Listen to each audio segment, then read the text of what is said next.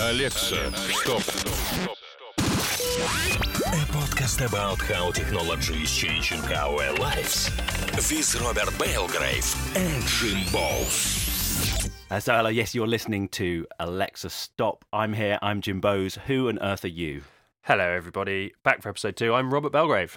And what is this that we're doing? That wonderful thing called a podcast. The renaissance of podcasting. Personally, I'm listening to more of them than I ever have before, and we thought we'd make one ourselves. And this one is about technology.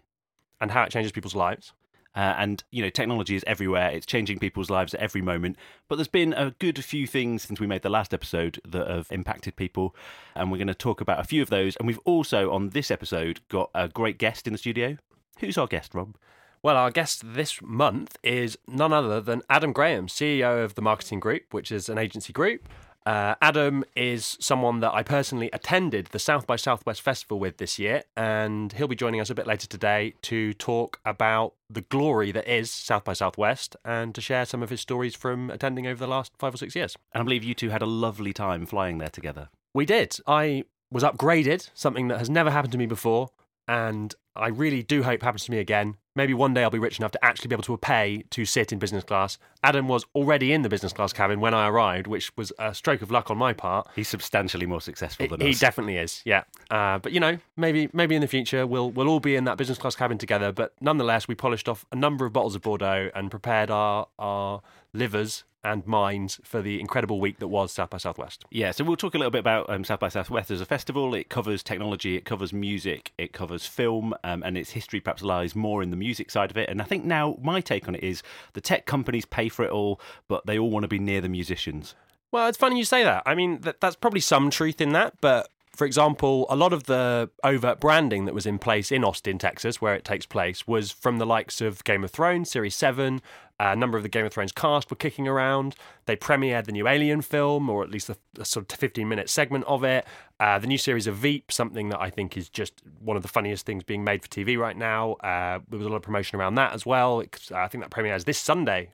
So, yeah, it was interesting. Definitely a blend of sort of film and interactive. Not so much music, though, which maybe says a lot about the state of the music industry and how technology has made it considerably less lucrative than perhaps it once was. Yeah, maybe. So I've only been to South by Southwest once, and you were just talking about Game of Thrones then. That made me think, when I was there, I went to the Doctor Who party from BBC America. It's pretty dry. Nice. Some proper Doctor Who nerds were at that one. Where do you stand on the Doctor Who nerd scale? Pretty low. Yeah, likewise. I was hoping you might be able to make a Doctor Who gag, because I definitely can't. No. It was just a statement of something that was true. Maybe I should move on. There is some good news.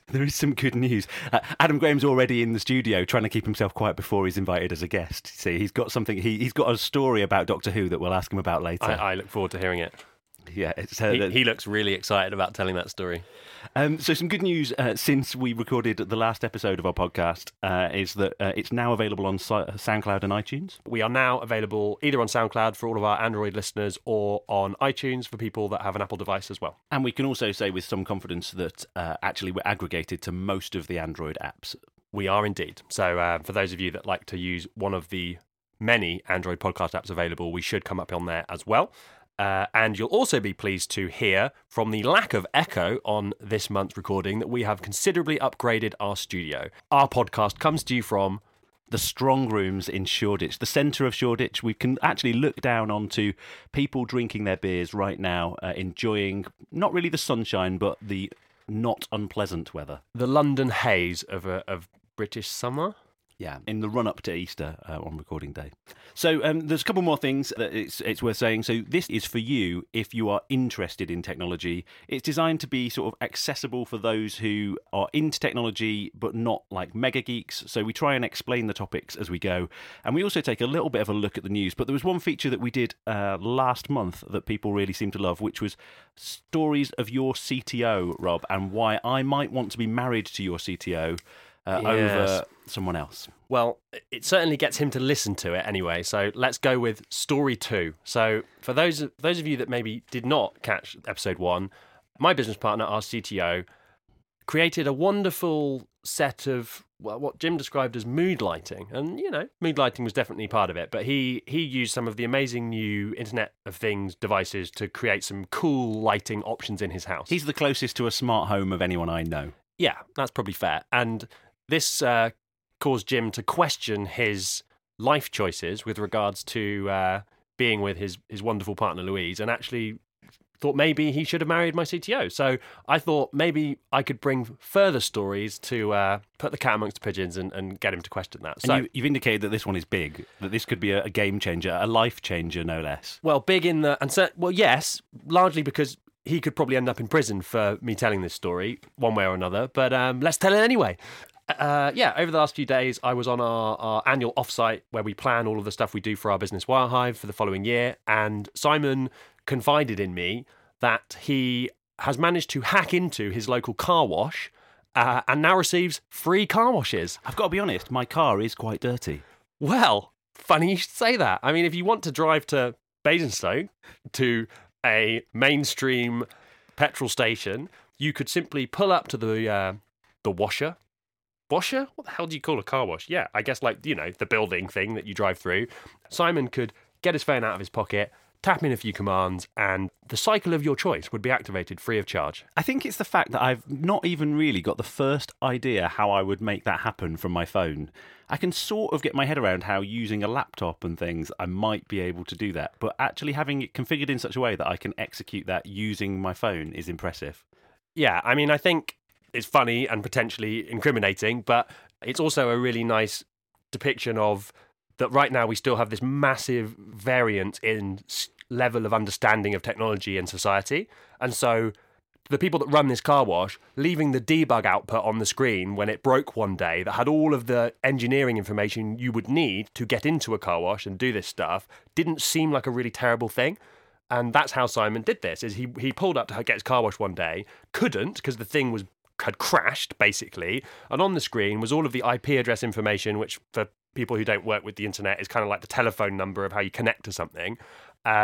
Was able to get into it. He went home and he was just sitting in the corner, and maybe he had his partner and his children around, and they're just sort of saying, "Oh, what are you doing?" "Oh, nothing. I'm just hacking a car wash." Yeah, pretty much. And you know what?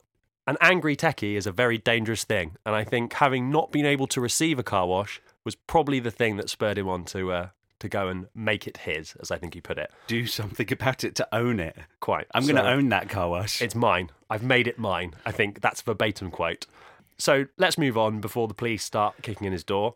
Maybe time for the news, Jim. What's been going on in the news this month? It's the news. We haven't made a jingle for that yet, so I guess that's as close as I can get. The big story, actually, this week has been about United Airlines, which I'm almost terrified to talk about because it's been such a controversial topic. It's impossible not to be talking about this month. So for those that don't know, a passenger on a United flight, which was overbooked, was asked if he would give up his seat. They asked for volunteers initially, no one came forward. They then had to randomly select some people because nobody was willing to get off the flight. And the reason they needed the seats was because they needed to get some of their own crew on the flight to move to another airport hub so they could fly some more planes, right, and all that good stuff. Yeah, and I think what's interesting is that there's a compensation strategy that exists. So they initially offer you like $350, something like that, and then they up it to $800. And they were at the $800 mark, and no one was caving for a night in a hotel and $800. So that's why they decided to choose some people at random. And I suppose the now infamous doctor in question that said no. What I thought was interesting was that his wife said yes, and so she was already off the plane. Yeah, but yeah, on principle, look, people of principle, fair enough, He's like, I really don't care that my wife's off this plane. I am flying home to Kentucky. I've got patients to see. Exactly. That is exactly what he said. As a doctor, he said, I need to see my patients. Ask someone else. You're testing my patience. Yes. Yeah. Does that one make it through? That was good. Yeah. It's pretty bad, isn't it? Leave that in. And so this guy point blank refused, to the point where they got security to come onto the plane, and as many of you will have seen, basically beat him up in his seat in front of a plane full of people, which is just crazy. I mean, like, who on earth thought that was an acceptable thing to do? I don't know. To the point where he had a bloody face and took quite a bad beating. They did eventually get him off the plane. He then somehow escaped captivity, ran back onto the plane, yelling, "They're trying to kill me." All of this, thanks to the magic of technology, was recorded both photography and video, by a large number of the people on the plane. And what's been really interesting in the 48 hours since then is that crisis comms have kicked in from United, as you'd expect, with a big corporate, PLC, and they haven't been able to gag the story because this footage is out there, whether they like it or not. So actually, they can't craft some skillful narrative about how he was obstructive or racially abused a cabin crew member or whatever, because it's all there on camera. For me, this was a really interesting take on how technology is increasing the freedom of information.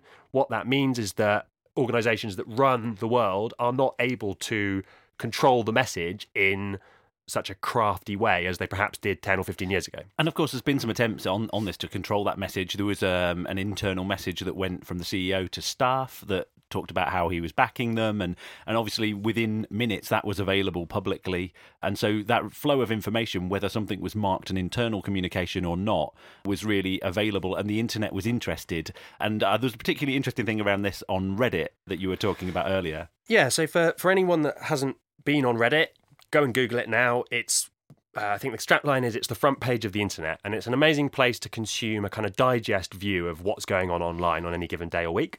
And Reddit is broken into things called subreddits, which are kind of like subsections of the site that have a specific topic. So one of them is called videos, so /r/videos. And on there, you can't post if you're not including a video. And what happened in the aftermath was that people were posting and reposting the videos, quite brutal videos of this guy getting beaten up, and they all start getting taken down by the moderators on Reddit for breaching various rules. And then what happened was this kind of just proliferation of humorous, I guess, memes were created, like referencing, passenger thrown off United flight with like clips from movies where people like jump off planes and stuff. And it just, you cannot silence it. Even if you censor the original content, you cannot get away from the fact that people are going to talk about this, and there are the strength in numbers. It's not possible to shut these conversations down anymore. Some of my favourite ones of those were taken from Airplane. There was some particularly good Airplane moments where there's a passenger in one of those films where lots of people in turn walk up to hit the person, and then there's a queue of people with a big spanner and a baseball bat and things like that. And we'll stick that one in the show notes. Snakes on a Plane, I think, is that was another good one. Is another good one. So there's plenty of good films that have planes in them as part of it, and so plenty of material there really for people to feed on. And satire, at its best. Absolutely. And look, an interesting take on the whole crisis comms thing as well, which is something that people in tech often have to think about. It's been a busy month in crisis communications, whether you're at the White House or at United or maybe at Uber, with all of the bad PR that they've had recently as well. I did some crisis PR comms for a PR agency a few years ago because they were wrestling with the fact that social media was relatively new. And one of their clients for a logistics company, we'll describe them as, had a complaint over Twitter, and they asked the person to delete their tweet, and then it really blew up. Someone famous saw it, retweeted it, and so that was sort of really self-created crisis comms by just sort of not handling people in the way that you should on social media. Yeah, I think once the cat's out of the bag these days, apologise, tell people why you're going to do something differently in the future. Covering up is not an option anymore. You certainly can't put the genie back in the bottle with the internet. So anyway, lots going on there with United and Uber. So maybe to talk about some of the other stuff that's been going on, there was a hacking story which caught my eye, which was a road sign was hacked, started displaying some slightly critical messages of Trump in the States. And the big story today in the British press has been around the destruction of value that companies see if they are cyber attacked. I don't know if you saw the City AM headline this morning, but it was about, I think it was something like the UK economy loses 500 million a year, or maybe billion actually. It was a big number due to cyber attack and cyber warfare. Okay, it's kind of humorous that a road sign gets compromised and starts saying Trump is a lizard or whatever it was. But it was a David Icke quote. Remind me, what was that quote? It was just about shape-shifting lizards. That was it. Donald Trump is a shape-shifting lizard was the was the sign. But you know what? That's kind of funny and gets well shared online. But if that's your bank account being emptied or your corporate IP being stolen, yet another reminder that cybersecurity is something that should be on everyone's agenda. I suppose what I want to know really is how much of that 500 million relates to the hacking of car washes. Oh dear. No, is that too far? Sorry, Simon. Sorry. Not much. I think, what's that? Probably about how much is a car wash in one of those places? About £3. Yeah, I don't know. Maybe he's had 30 quid's worth or something. Yeah, I'm sure he'd repay it. You're going to have an awkward conversation, aren't you, about this afterwards? So a couple of other things I've noticed is that in San Francisco, so home of tech, I suppose, home of startup, there's a robot that's now delivering food. So Yelp's app, you can choose to have your food delivered by robot. But at the moment, it still has a human observer. Is this live now? Live now. They're I guess, betaing or piloting a robot delivery agent. But with a human standing over it, escorting it, making sure it doesn't, brutally murder somebody en route by accident or something. Absolutely, okay. Like that. Yeah, so I thought that's interesting because there's a couple of things where we've seen technology developing and, people have got their sort of robot lawnmower and their robot vacuum cleaner. And now you've got something which is really, I suppose, a robot storage box that moves along a very urban area delivering food to people. And some of the technology that historically we saw as sort of things of the future and things of science fiction are really becoming true. And another story that I felt sort of really related to that was that McLaren, the Formula One team, are going to bring 3D printing trackside. So 3D printing, something that we've talked about for a long time. There's been the real headline grabbers when it comes to 3D printing. So the person that 3D printed a gun, that was a big story at South by Southwest when I was there 5-6 years ago. But now people are sort of taking this into Formula One. And I suppose, how long is it before people are printing their own car parts at home? Are people already doing that, actually, some of the time? Yeah, I mean, 3D printing and that whole, the new age of fabrication is sort of not getting talked about anymore, which is really interesting because actually it's probably one of the most important trends in technology right now, and it's definitely going to change our world. The idea that you can distribute manufacturing of everything into much smaller, more localized factories, I guess, ultimately means that there's no need for logistics anymore. And a lot of really smart people think that that's the future, is that everything we buy or use to repair things that break will be created in or around the place where we are at the time. So as always with technology, I think it's the sort of bleeding edge that drives the way and that we want to talk about. Car pun there. But McLaren knocking up parts at the roadside, in the future that might be, I need a new chair leg for my chair. Oh, I'll just print one. Or I don't know, I've broken my cooker.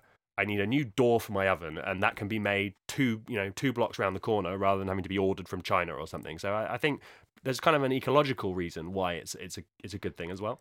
And talking a little bit about ecology, lots of new devices need lots of battery power. And I read an article which was everyone should have a giant battery in their life. Why is that, Jim? Well, I suppose it's because you can then have this unit that can charge your laptop 10 times over anywhere you are, that you can maybe take on camp with you, I guess. I don't know. Oh, so is this you through a desert? Is this like one of those iPad-sized batteries that people carry around that's actually bigger than the device they're charging with it? I mean, this is absolutely bigger than the device that you're charging. It sort of looks, I suppose, that you can get the chargers for car batteries. It's about the size of a charger for a car battery.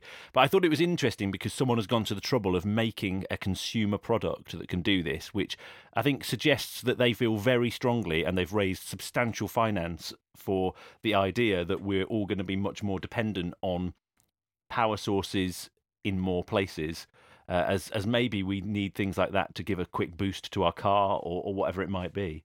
Yeah. So that's just one to think about. Anything else from the news? We're pretty much newsed out, but what we have got is, have you got something else from the news? No, the only thing I remembered, I've been trying to remember the name of the woman, and I can't. So my apologies to the lovely, I think it's Beth something, and who I saw at South by Southwest, which obviously we're going to talk about later. And she's the MD, CEO of General Electric, so obviously huge organisation in the States. But you know her as Beth. I know her as Beth. All right, Beth, how's it going? Good. She gave this talk where she was asked in the Q&A at the end, what's the biggest, most important trend that's affecting your business now that you don't think people are thinking or are talking about anymore or thinking about? And she said it's, without any doubt, it's 3D printing and fabrication. So I just thought it was kind of interesting to hear it from like a titan of industry, that you've all forgotten about this because it's kind of last year's hype curve thing, but actually this is changing the world quietly every day. The plateau of productivity is on its way. Indeed.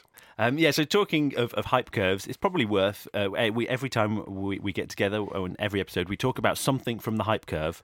And I've chosen something this month. I hope you don't mind. No, please do. And maybe a jingle for this segment in the future. Yeah, hype curve. There we go. That we're going to get my little brother to do some jingles. So I'm hoping that where I just sort of said hype curve is actually missing, and it's replaced with something. Well, if not, this was probably equally entertaining. And if it's not missing, then the explanation of it is ridiculous and pointless, because I would then be explaining something that doesn't exist. So if there was a jingle, that's good. That's what's to be taken from that. But what I wanted to talk about was brain-computer interfaces. Yeah, thinking caps. Thinking caps, I suppose so.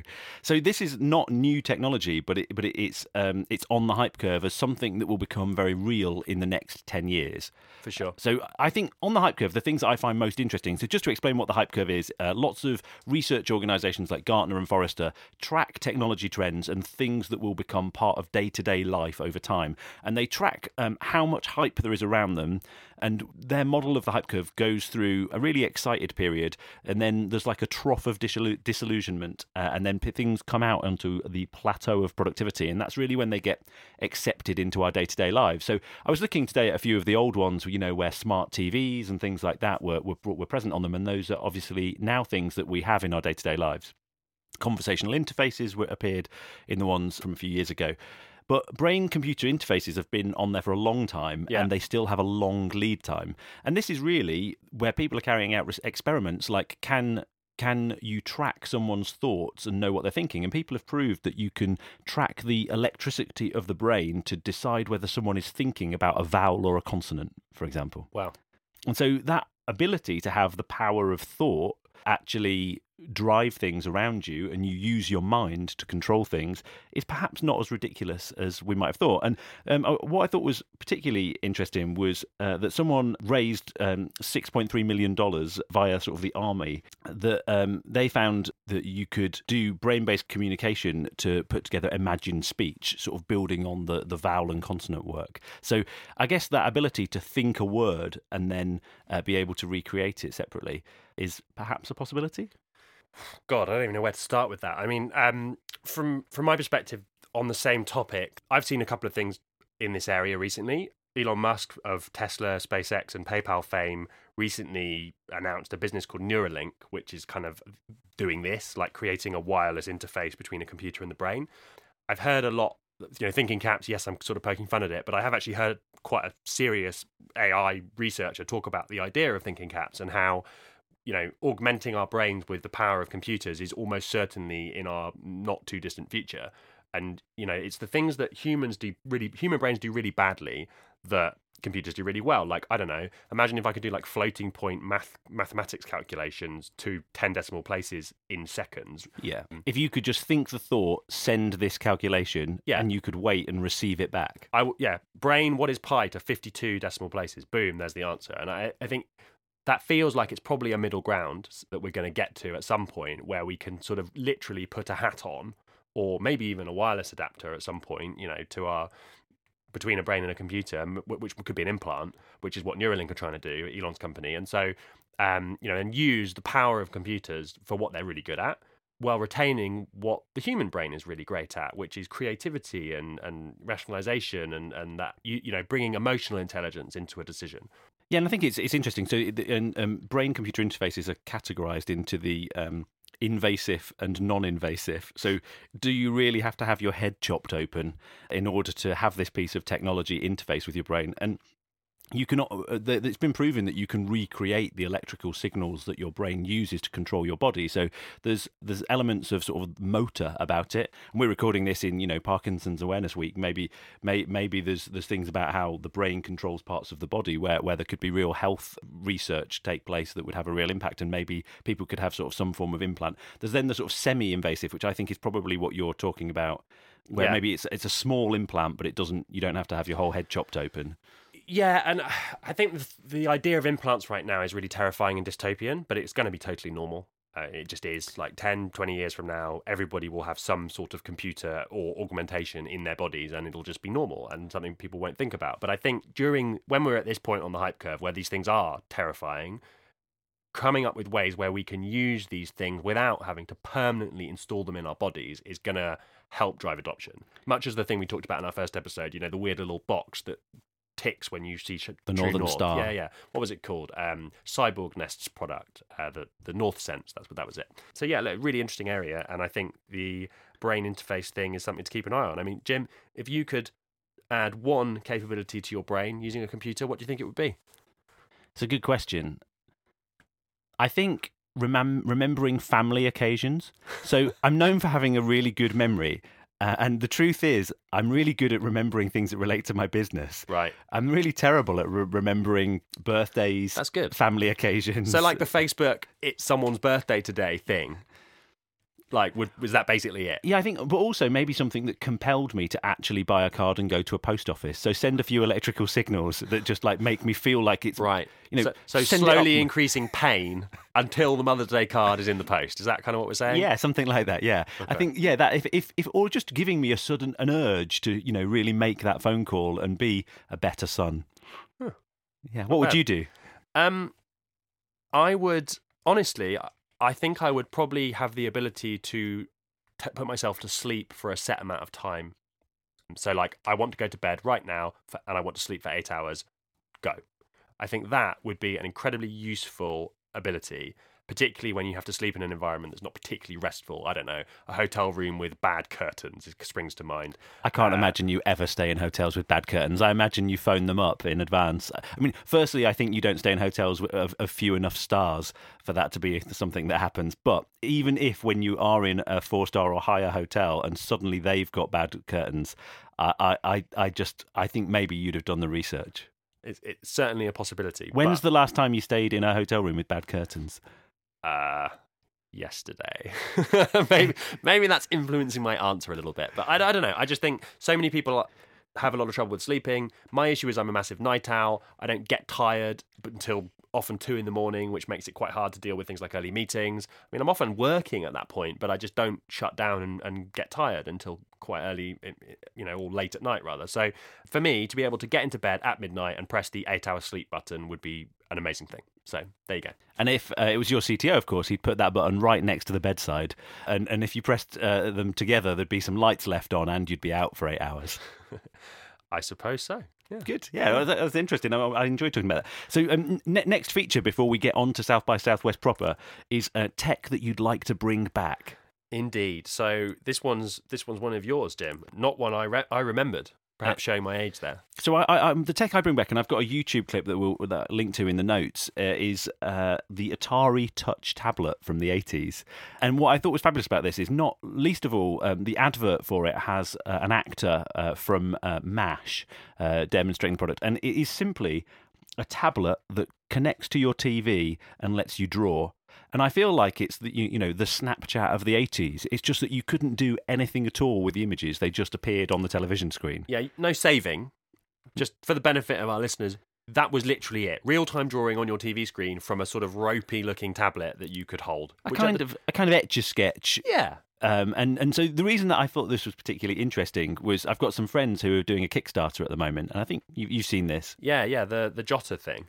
Yeah, so it's called Jotto, and it's a plotter that works over Wi-Fi that you can draw anything that you want, and it draws it on the wall for you. It holds a little pen, and people could use it to sort of do their daily specials in their restaurant, or they could just use it to create art. And if you're a backer on their Kickstarter project, it's going to send over the internet a different artist every day for a year, and Amazing. It's just going to draw a creative person's work, and so you can have a different piece of art on your wall every single day for a year. Definitely want to check out. So we'll put the link in the show notes for this. But if you want to Google it, it's Jotto, Jotto. It's on Kickstarter. They've already reached 3 times their pledge amount, so it's definitely going to get made. They've raised $350,000 on Kickstarter for this already, on a target of 100. So you are going to see them out in the world. I just thought it was a really cool intersection of that fabrication stuff we were talking about, internet-connected technology, something that is highly functional but also could be used for more sort of spurious, creative things like why not have art every day or something. So a really cool bit of kit. And I know Jim, one of the people behind the project. I think we'll look to sort of bring him in for a future episode. But I suppose it'd be interesting to talk to him about how open to hacking he feels his product might be, because you could then maybe simultaneously draw on the walls of thousands of people and get your propaganda out there.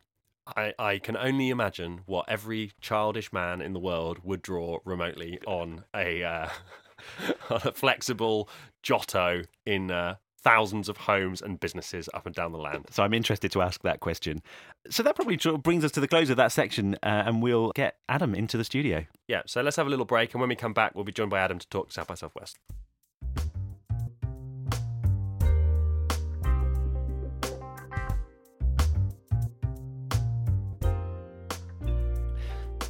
So we're delighted to welcome to the Alexa Stop studio Adam Graham of TMG. Adam, why don't you tell us a little bit about yourself? I know you've been in the studio with us as well, listening to what we've been talking about so far.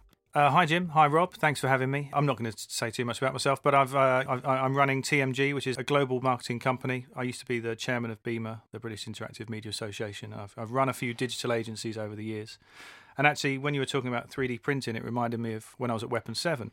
It must be about 5 years ago now. And we had a 3D printer because it was like, every cool digital agency had one. And then, once you'd printed a model of someone's face, you'd kind of run out of anything practical to do with it. But we were on a shooting somebody in our office, and the mount for the camera broke, and we downloaded the model for an SLR mount, printed it, and got back on with the shoot. So, that was 5 years ago. And I think, it is 3D printing has definitely progressed, but it's just less sexy at the moment.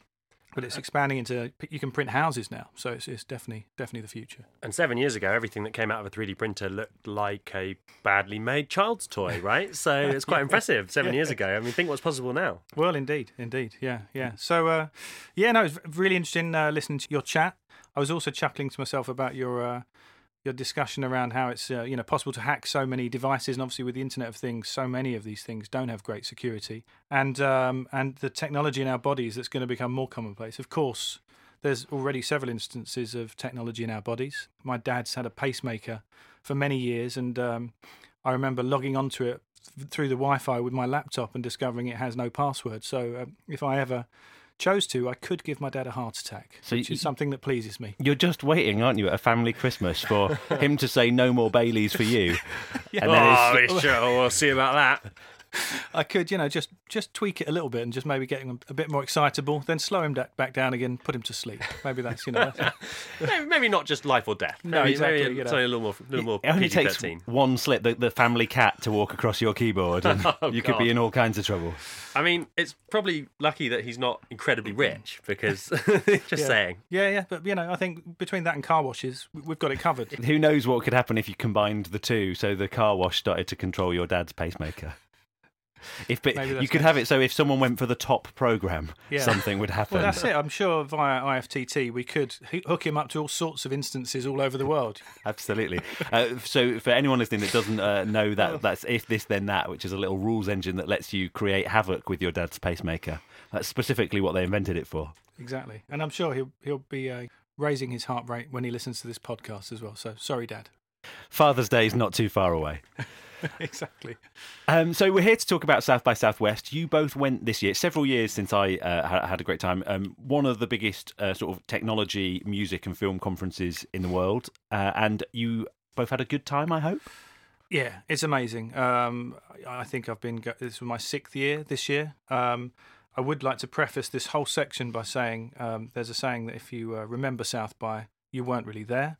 I'm not known for my memory at the best of times, and when you add in vast quantities of tequila, it doesn't help. So let's my be memory's honest. A bit patchy. Let's be honest. We invited 2 people to talk about their experiences of South by Southwest shortly after being there, and they've both had to do some research to remember what things they went to and what was talked about. I think you're casting aspersions, Jim. I mean, look, South by Southwest, I went for the first time this year. Adam has been many times, so I think it's an interesting kind of perspective to get both sides of it, right? So as a newbie, what I found is that until I'd been, I didn't really care about South by Southwest. People would say the word, and I'd sort of heard of it, but nobody really could relate to it. It's something that I don't think seems to be really in the minds, particularly of English people, for whatever reason.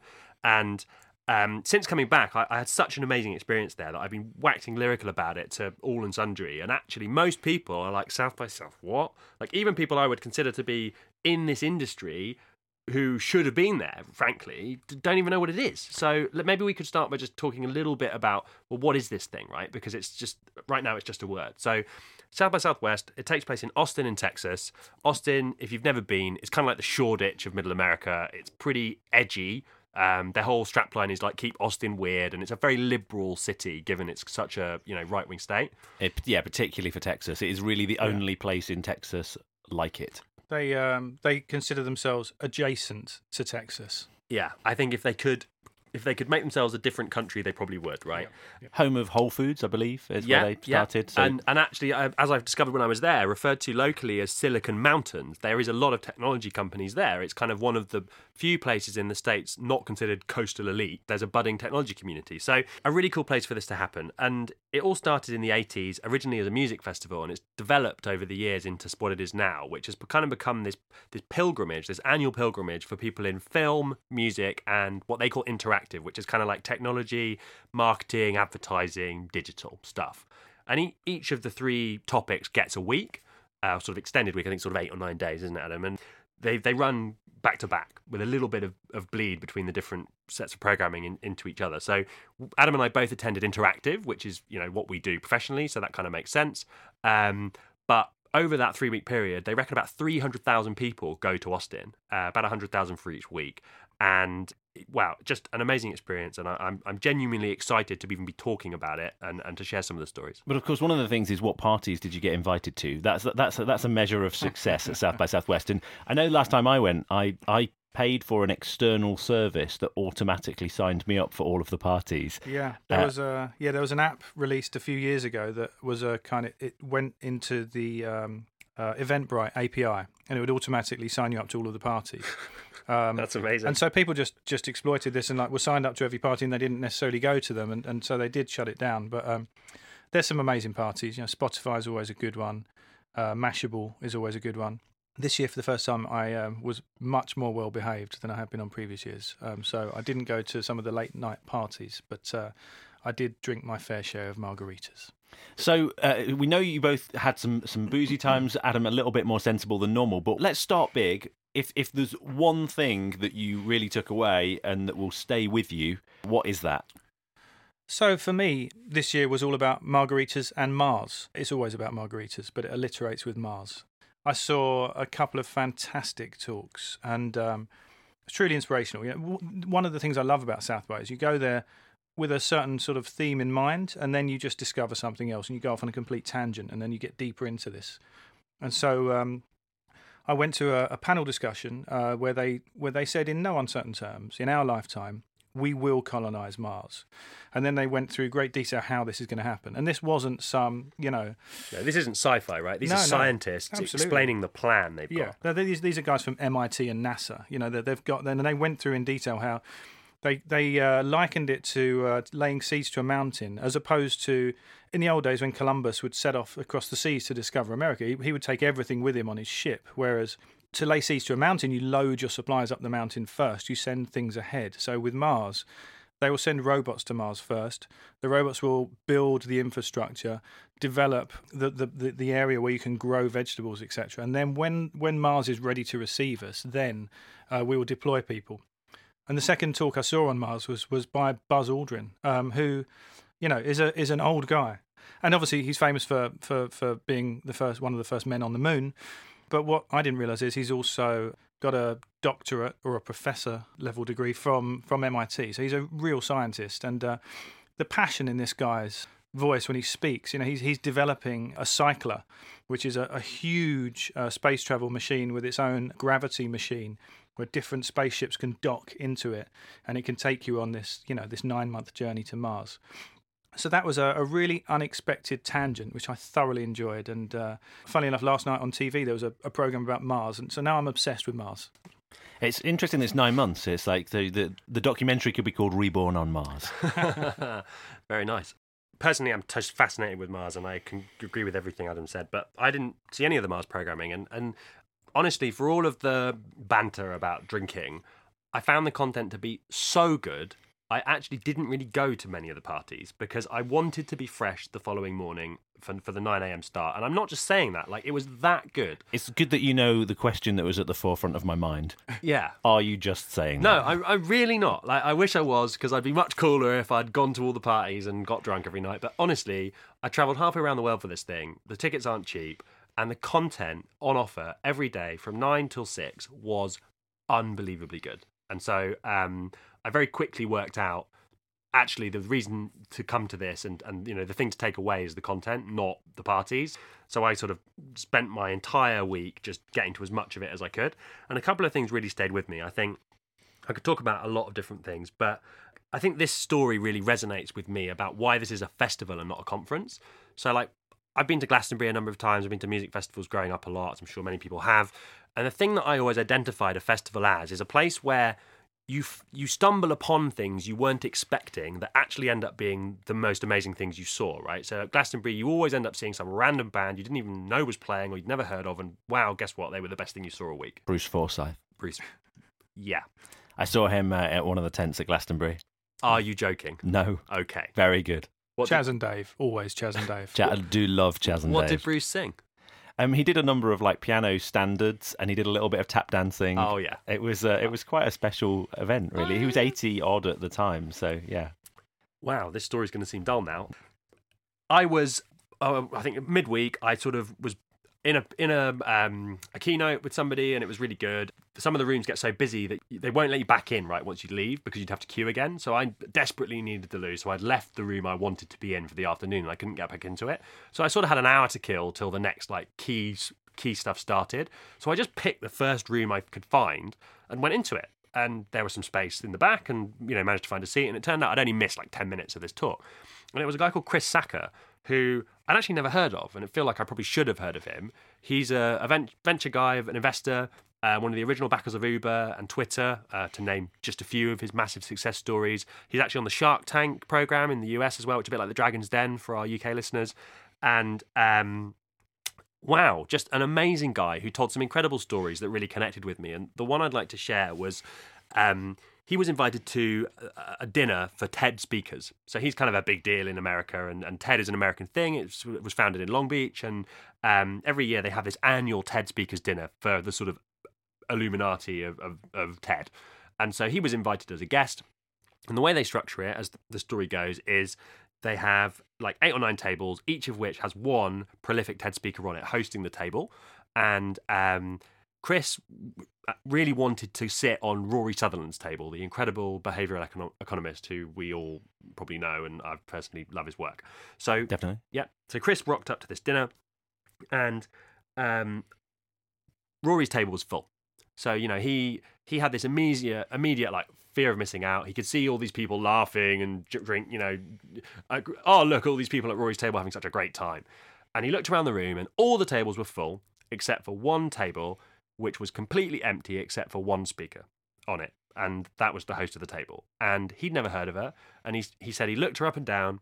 She was a tiny Indian woman. He reckons she probably weighed like 80 or 90 pounds, all of 4'5" or something. And Chris is a really like open-minded guy, has done lots of work for diversity and so on, but was quite blunt in telling us all in his talk. He judged this situation. His brain ticked over, and he thought, I am going to have a terrible evening. He judged the book by its cover. So he went and sat down at the table because there was really nowhere else for him to sit at this point.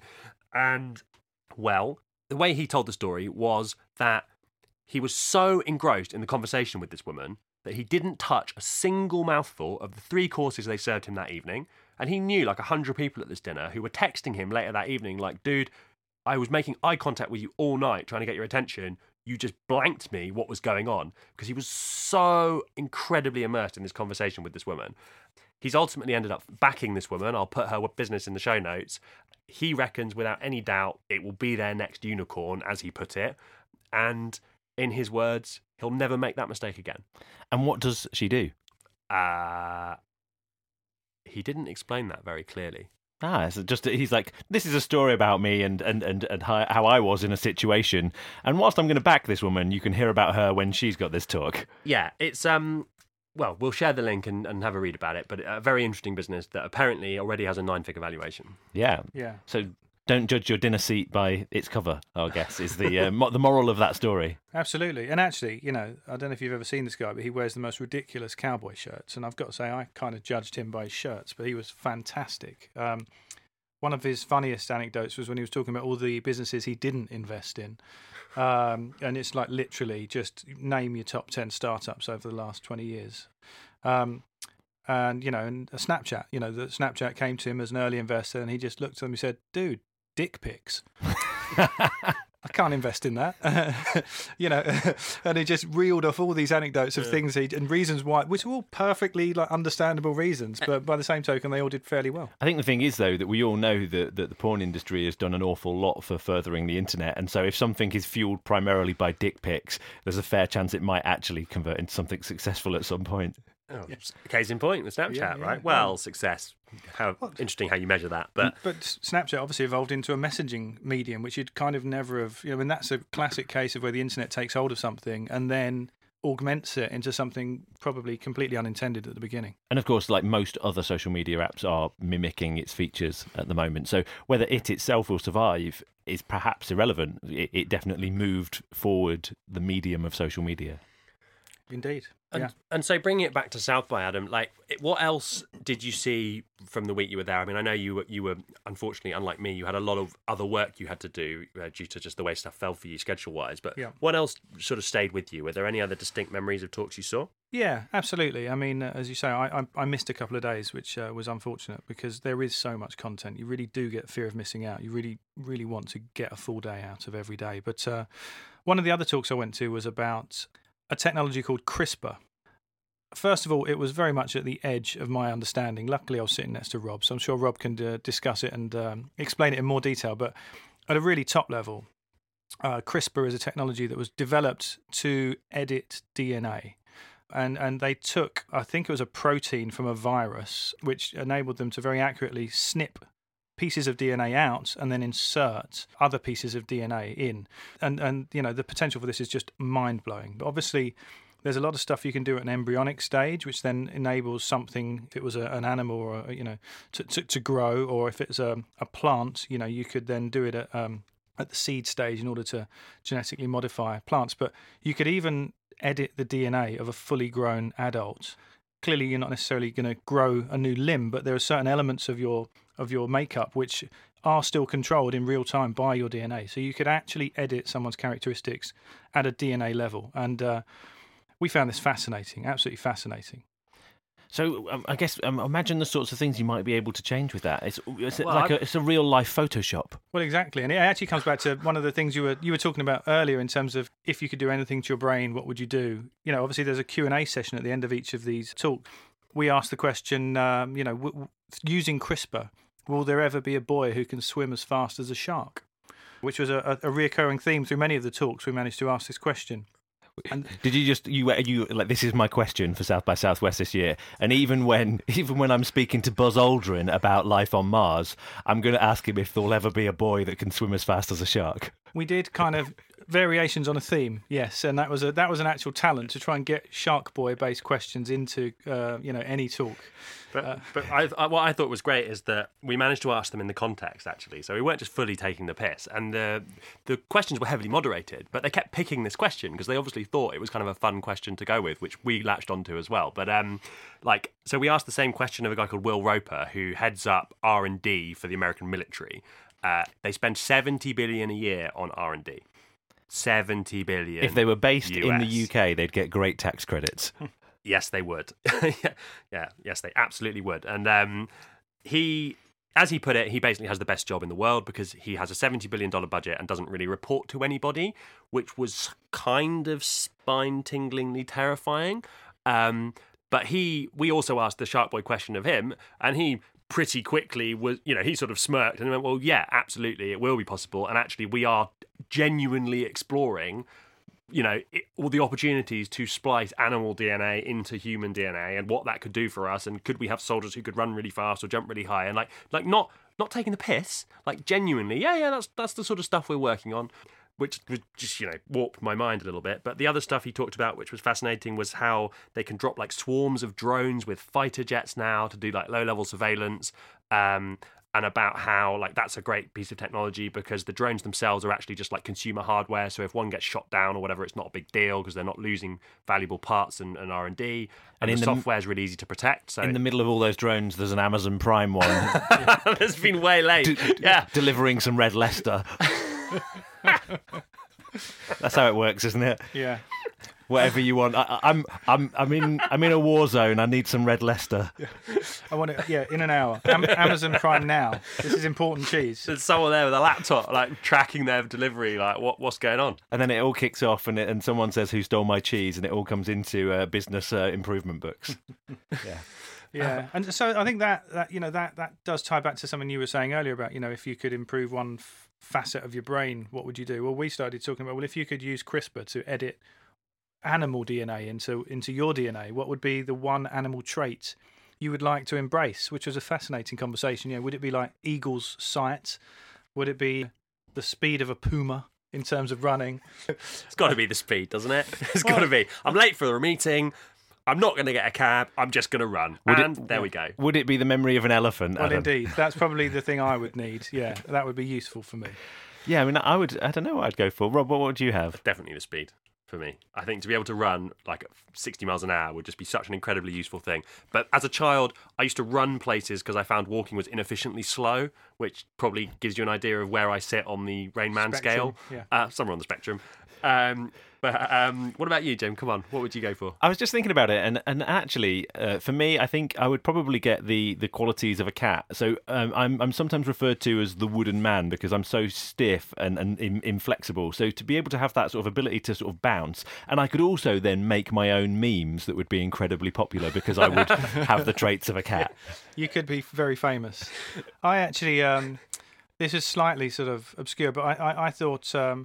I think it's fairly well accepted that a lot of animals actually have a sixth sense, a form of kind of psychic communication. In Thailand when there was the tsunami, apparently all the animals that weren't in captivity all moved to the top of the mountain far in advance of actually the devastation. So not a single animal that wasn't in captivity died.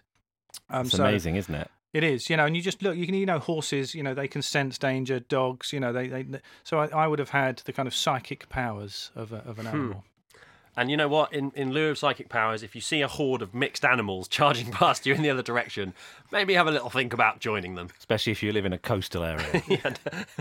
Particularly in the Asia-Pacific region. I guess maybe to sort of wrap it up, and let's keep it positive, if you were going to put together a talk for next year's South by Southwest, what would that be? Oh, that's a good one. Shall I keep talking while I give you a moment? I could go. And I would take inspiration from something that I've thought a lot about recently. AI, it was the big theme, right? We didn't really touch on that. Every year at South by there is like a distinct theme. It's sort of unofficially the theme, but it just becomes the thing everyone's talking about. So like this year, it was definitely AI with bots maybe being just behind that and how the two sort of fit together. How do we make emotional machines? How do we make sure AI doesn't destroy our world and that whole narrative? And we talked about bots a lot in the last episode, and with our guest Sid from the bot platform, exactly, and whether they could be emotional, and we talked about when they involve Ollie Murs, they can be. Indeed, and well, we haven't got a quick fire game this time. Maybe we'll come up with one on the fly shortly. But we recently ran a one-day conference ourselves in Guildford called WXG, which my business Wirehive ran in partnership with Cayenne, a digital agency, and what we did was invite loads of interesting speakers and trying to create like a mini South by Southwest for one day for people in Hampshire who couldn't get out there. One of the speakers we had was a guy called Guy Armitage from an agency called Zealous, and he gave this really inspiring talk, which was kind of a potted history of humanity and how actually, if you look back, when humans have time on their hands, they get creative. And so there's this whole this narrative right now is AI is going to take our jobs and we're all going to be on the streets and it's going to create war and famine and it's all over, right? We've done well, guys, but in 50 years' time, we might as well go to Mars because the machines are going to kill us all if we hang around. That seems to be where it's got to. And his point of view was actually look at like Renaissance art and the things that went on around that time period, why that all kind of came to pass was because loads of people died from the plague. So actually there was this huge glut of resources, which meant nobody had to work, because back then work fundamentally was producing resources. So there was way more food and everything than they needed. So they just sat around and got creative. And this is where all the philosophers of our age come from. This is where some of the amazing works of art were created. And so his take on it is maybe the best is yet to come, actually. Maybe we can palm off all the crap to the machines and washing our cars and, whatever else, and go back to what humans are really great at, which is thinking and creativity and that side of it. So I would give a talk on that and how it's not the end, it's the beginning.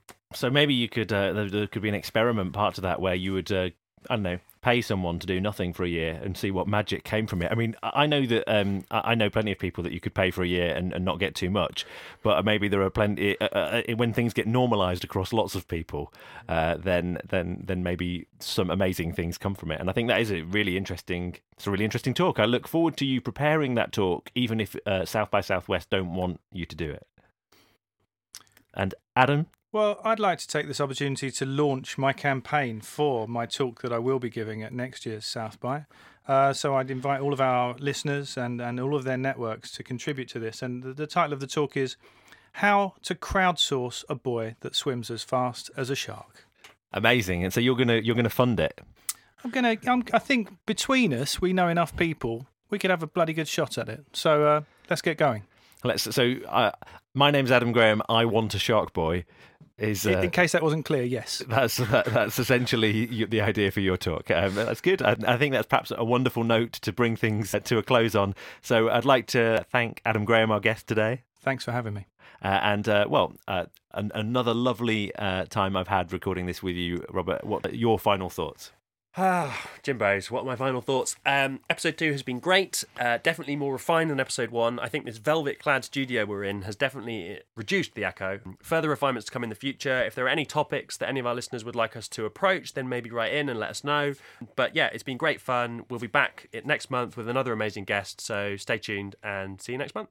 Yeah, thank you for that. And I think I will just wrap up and say, let's get some stories from another CTO that isn't your CTO, just so that the criminal list doesn't get any longer. Well, he's going to be incarcerated shortly. So, yeah, CTOs out there, do send in your stories. Let's have them. Geek out. Tell us your stories. Tell us how you live your life in the vein of a CTO. And yeah, thanks for listening. We'll see you next time.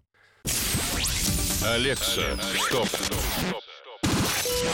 A podcast about how technology is changing our lives with Robert Belgrave and Jim Bowles.